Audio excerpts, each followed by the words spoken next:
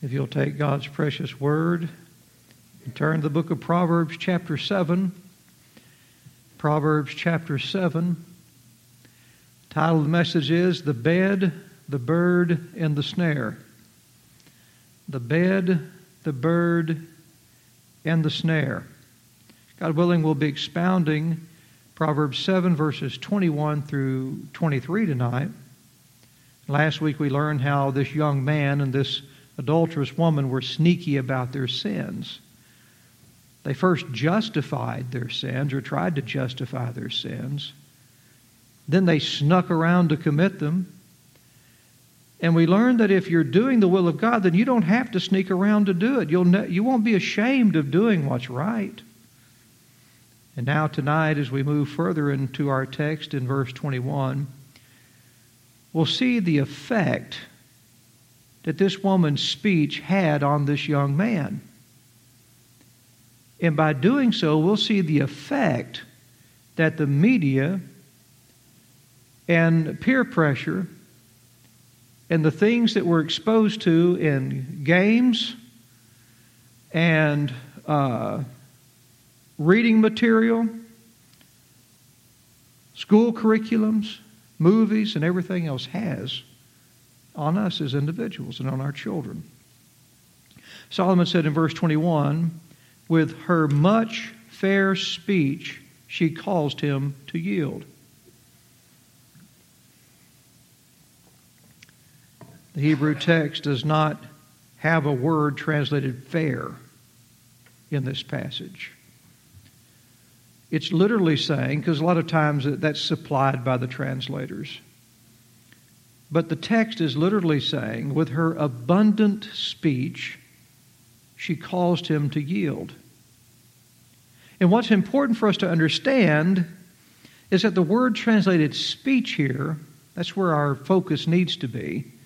The word translated speech is literally speaking about something that's mentally received. Mentally received.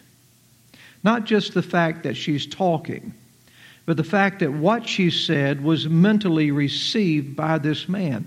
And for this same reason, because it means in the Hebrew something that's mentally received, for this same reason, this same word is sometimes translated as the word doctrine in other passages.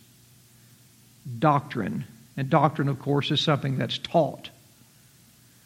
And thus, since it's taught, it's something that the students mentally receive. In other places, therefore, this same word is used to describe the learning that we receive when we receive God's doctrine. Turn to Proverbs chapter 1, verse 5, please. Proverbs chapter 1, verse 5. The Bible says, a wise man will hear and will increase learning. So the adulterous woman's speech was a doctrine that she taught.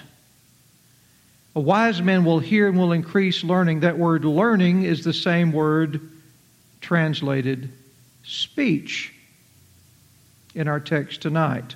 Something that's mentally learned, something that's mentally received. The adulterous woman's speech was a doctrine she taught, and it was a doctrine this young man had learned from her. When she was trying to talk this young man into committing adultery with her, her talk of peace offerings and the beautiful coverings of her bed, how she was making that sin seem so innocent and beautiful and such a good thing, and the lovely fragrances and no chance of them getting caught. That was her doctrine for this sinful activity. That was her philosophy on it, her teaching on it. She was a persuasive voice teaching that there was nothing wrong with that sin, nothing wrong with them having that free love together and him coming over and them loving each other, and even though she was married, that in fact it was actually a good thing. Maybe a gift from God to them. And that there would be no bad consequences if they precipitated in it. Or as the devil said, ye shall not surely die. No, it's a good thing. The day you eat thereof, you'll be as gods. That was the doctrine she taught. And by listening to her doctrine, he became a believer of it. He became a follower of that doctrine. It was like a religion. Just as Solomon is teaching us doctrine tonight, warning us against the behavior that these two people participated in, and we receive that doctrine as we're learning it here in the Proverbs. We mentally receive that doctrine. We believe that doctrine. And then by God's grace, I pray all of us will go out and put that to practice in our lives. We receive that doctrine, and by faith, we walk according to the instruction we receive from God's Word here in the Proverbs. And even so, the world teaches its own doctrine. A doctrine that's contrary to God's Word. Ye shall not surely die. What's in the Scripture is not true. This is the way it really is. This is a good thing. It's a thing of love, a thing of beauty. And so the world has its own doctrine that's contrary to God's Word, and people also receive that doctrine, and by faith, just like us, by faith they walk according to the instruction they receive. Here's a kingdom truth for you tonight. What a person believes determines how the person behaves. What a person believes determines how that person behaves. Now, Solomon said she taught him much of this doctrine. Did you notice that? With her much fair speech, or with her much doctrine. Underscore the word much in this verse, please.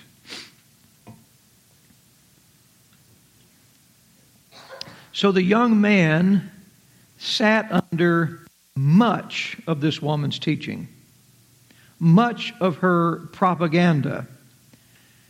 And after so long a time of sitting underneath her teaching and listening to her, paying attention to what she said, taking it all in, he became a believer of her doctrine. He sat under much of her teaching and adopted her philosophy on this sin, on this particular lifestyle.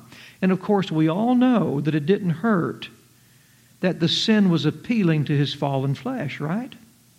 We want to believe things that we like are true. And we don't want to believe things we don't like are true. I've talked to parents before who refuse to believe what seems like the obvious about their children is. They refuse to believe it. They'll believe something that seems almost unbelievable. And you sit there and you listen to them. You don't want to be rude. And you just go, oh, okay. And you think in the back of my head, well, we all know better. But they refuse to believe it.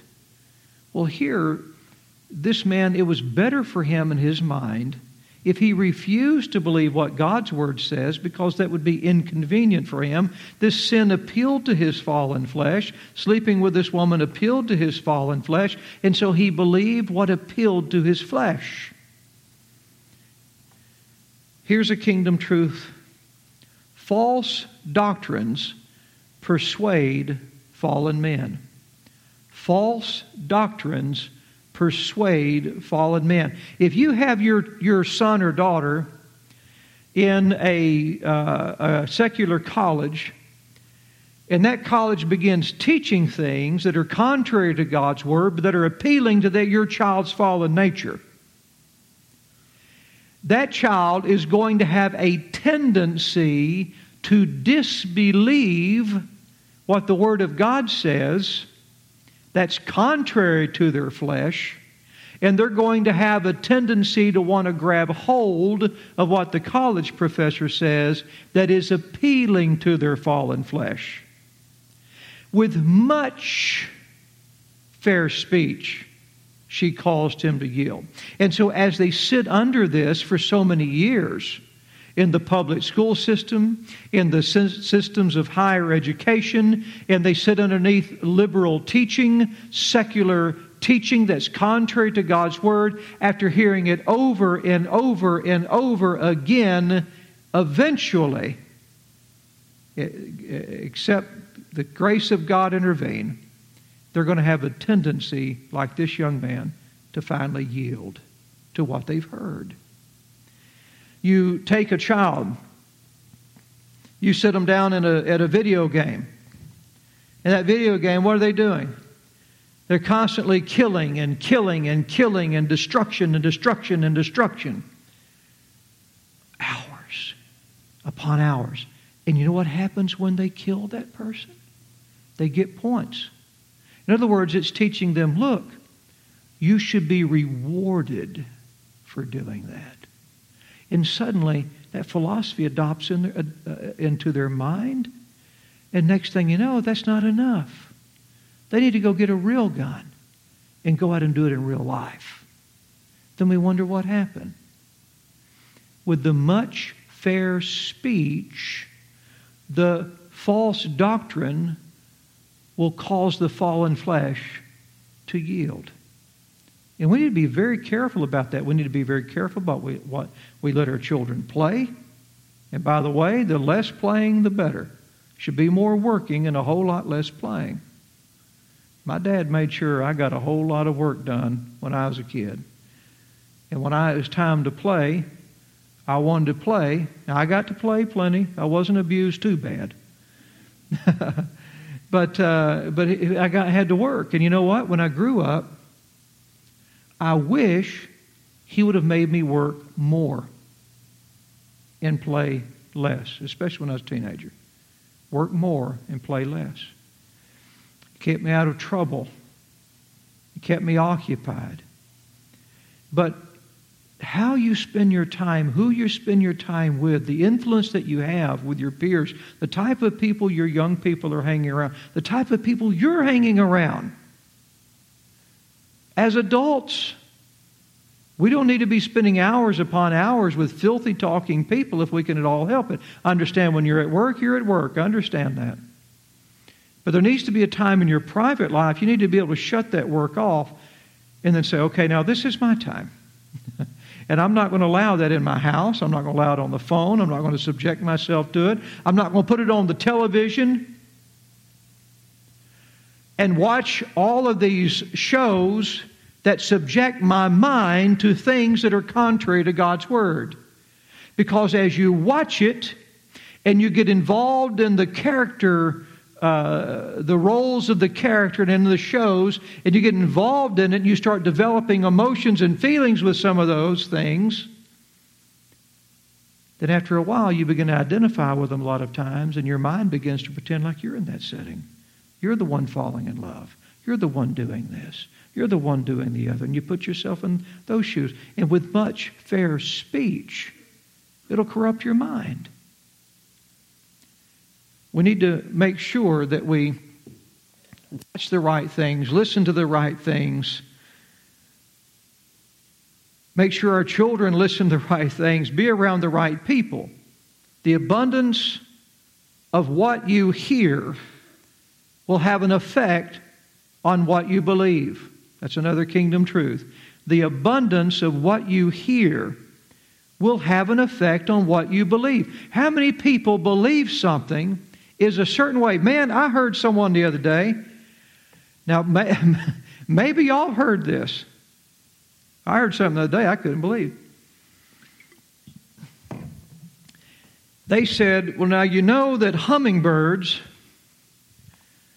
when they fly south for the winter,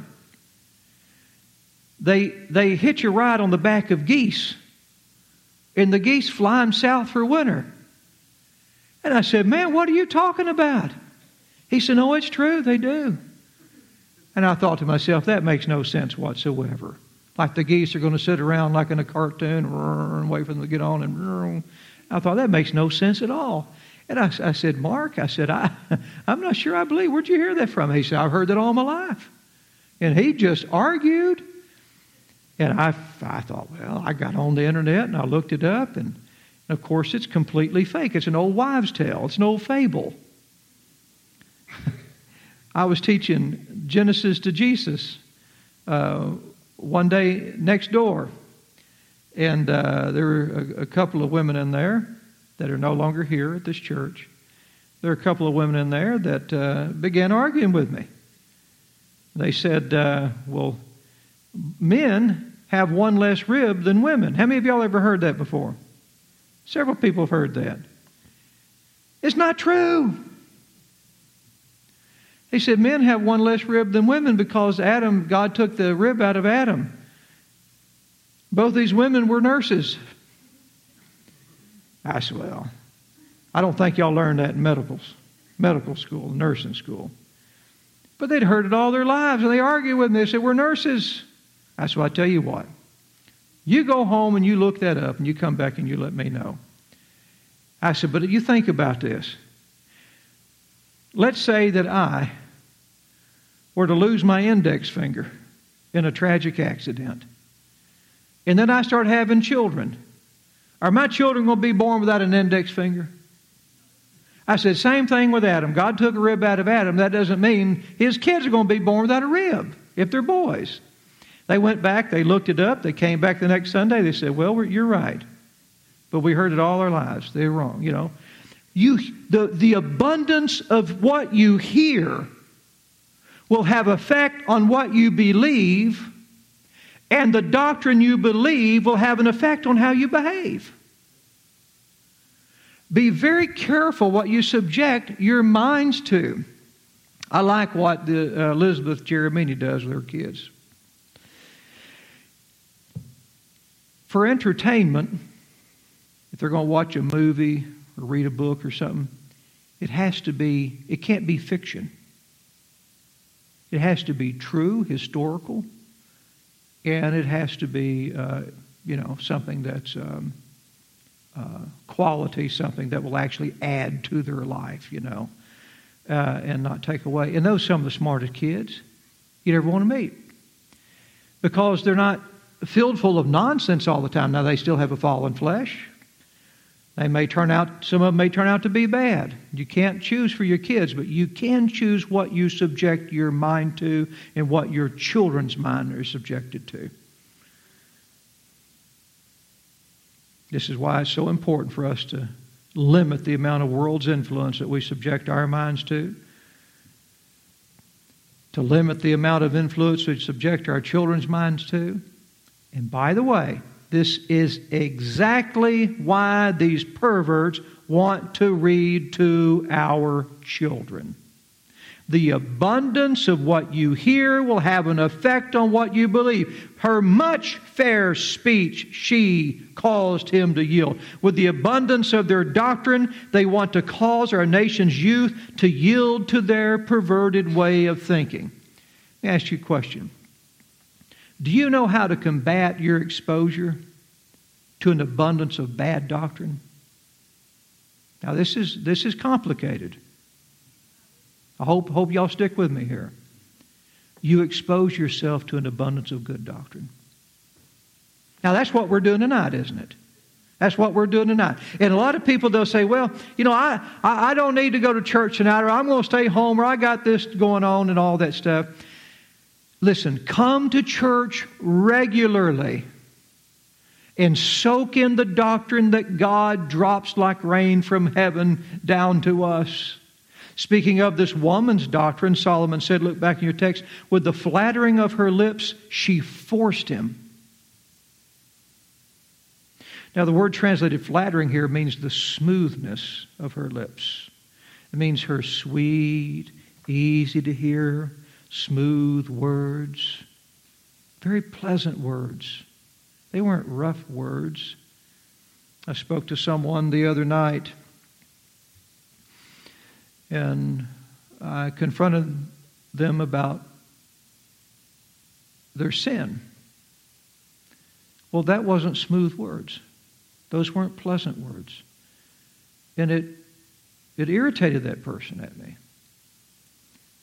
And I do irritate people sometimes because of that.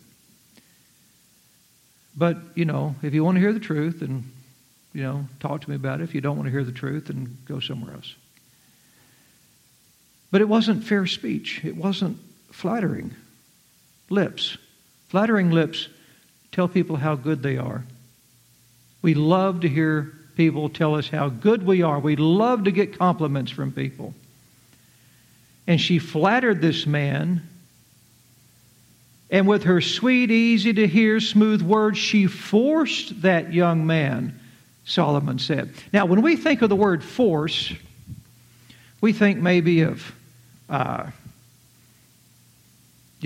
strong-arming someone and force them to do something. Oh, okay, or putting a gun to their head and forcing them.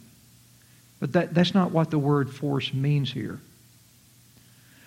Have y'all ever watched, the Jerry Meany's hadn't, because it's not real.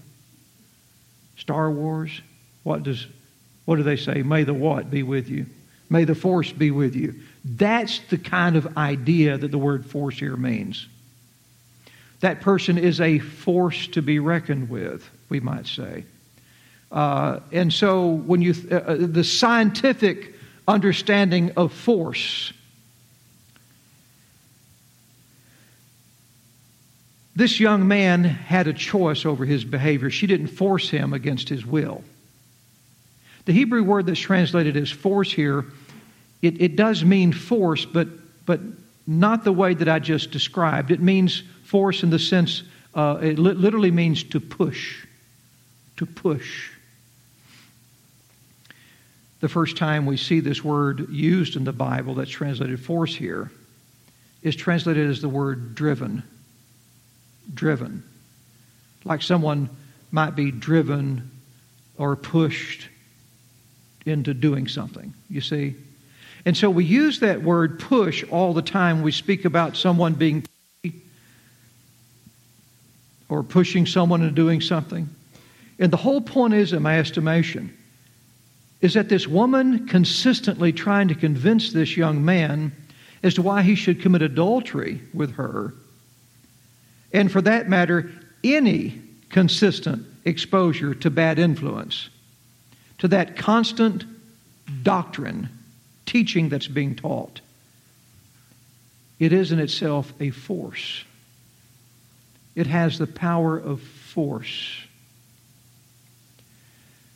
Force, if I had a marble on the table.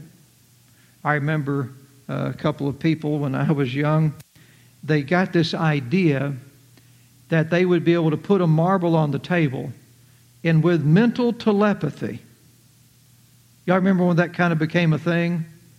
That they would be able to concentrate and move that marble across the table. That doesn't work that way. We know that. But now if I took the energy in my body and I took my finger, and with that stored up energy, I released the energy through that finger in the form of muscular contraction. If Brother Shepherd did, it'd fly off the other side. But that's force acting upon that object, right? So her much fair speech was an actual force acting upon that young man's fallen flesh. It is a force to be reckoned with. Words, in other words, are powerful, whether for good or evil. The teaching in the school systems is powerful. It's something that the young people have to overcome if it is contrary to God's Word.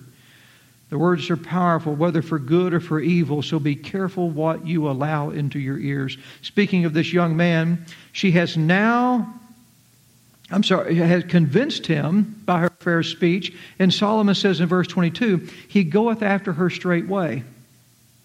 He goeth after her straightway. The lies that he believed from this woman have now caused him to walk straightway after her. Straightway means without hesitation, without reservation, without checking up on yourself. He's under the forceful spell of her lies. The lies are pleasing to his flesh, so he cast all concern to the side. and goes after this woman in full pursuit of the wonderful night that she's promised him, throwing all caution to the wind. You know, when I walked outside the other night to check on something, I know in my mind it's springtime. I've got woods behind my house. And so I go out, and what do? I don't just walk out there just like that. No. What do? I'm looking for snakes. Everywhere I step, I'm looking for a snake. I'm out like this, and I'm like this. Is that a stick or is that a snake? I'm just doing this like this. And I'm not walking straightway. I'm walking how the Bible calls circumspectly. Circumspectly, spect like spectacles, and circum like in a circle, circumference. And so as I'm walking circumspectly, as the Bible tells a Christian to walk, that means I'm looking this way and that way, back and forth, around me, behind me, looking around. This young man did not do that. He became such a believer of her lies. He put all the caution aside. All he can see is that woman and that night, the lies she's told him, and he's going straight after it. He's not looking around. He's not looking at where he's stepping. He's not watching for the snares that the devil has laid out for him. He's going straightway. Solomon says, straightway, look back in your text, as an ox goeth to the slaughter. That's how he's going. In the dumb ox's mind, he may be just simply on his way to the barn. He's going to move from this field to this field over here. He's just going to go get his next meal. And all he has his mind on is getting to that place and maybe getting him some hay. But the truth is, unbeknownst to him, he's on his way to the slaughterhouse. In this young man's mind, he's simply going to her house to have a good time. But he's really going to the slaughterhouse. The ox doesn't think things through. He goes circumspectly. He just moves from one place to the next to get to the next meal. Or, Solomon says, if you'll look back in your text, or as a fool to the correction of the stocks. In the fool's mind, as this young man, he sees the woman, he sees the bed, he sees the love, he sees the good time, not realizing that all of these things that I just mentioned are actually the instruments of his own destruction. He doesn't see them for what they are. To see the adultery bed as a good time is like a fool seeing the wooden stocks as fine furniture. Just think of it like that. Oh, just look at that wood. You know, I think that's walnut. Look how nice and carved that is. So smooth, so beautiful. Whoever made these stocks right here, I mean, they were fine craftsmen. Beautiful furniture. And someone says, well, now, stocks there are going to be quite uncomfortable. They're going to lock you down. You'll lose your freedom if you put your neck and your hands in those stocks. And someone else with their much fair speech, they come along and they say, oh, no. I've been in those stocks many times. They're quite comfortable. Very good for the neck. In fact, recent studies show that people who spend several hours in those stocks every day will actually have lose the neck and pain that they've normally been having. They'll have better night's sleeps. And the persons think, well, how nice. And so they just run over those stocks. So, well, let me try that out here. And they lock it up and everything's fine until they realize it's not. And the person goes to the adultery bed like a fool goes to the stocks. They don't see the stocks as a place of destruction and punishment and loss of liberty and something that will inflict pain in their lives. And they don't see the marital bed as the same. But it is. They can't see it because they're fools. Verse 23, as we begin to close. Till a dart strike through his liver, as a bird hasteth to the snare. All that bird sees is the bait and the trap. All this man sees is the woman in the bed. That's all they can see. He's so caught up with the excitement of the bait in that trap that he fails to see the danger of the trap that he's happily running into. It can be very exciting to run towards sexual sin. Many people have swiftly ran towards sexual sin, passionately ran towards sexual sin. But if you do, you're running into a snare. Like the bird. You get shot through your liver with a dart.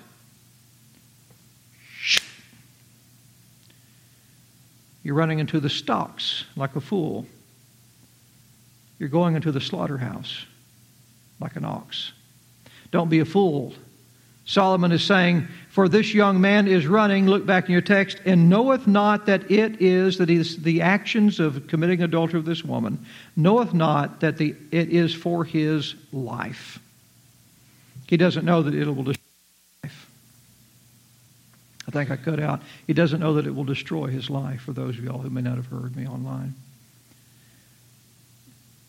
Years ago, I was speaking to a woman who was telling me about some sexual sins that she engaged in when she was a young girl. An adult, but a young girl. And I'm sure at the time it seemed very exciting to her. She was with an older man. She probably felt all grown up, and he probably told her all the right words and made her feel like she was grown up. And she shacked up with that man. It may have seemed very exciting at the time, but you know what? Her sin back then when she was young, it left her with lifelong physical and emotional damage. She told me, she said, quote, that man caused me so much harm. When she ran to him, she couldn't see the harm. She could only see the bait. She fell for the doctrine. She became a believer of the false doctrine. Her fallen flesh yielded to his smooth words. She followed after him without hesitation, knowing not that it would cost her her life. You know, that we'll go ahead and close tonight. Lord willing, take back up next Wednesday in the next verse.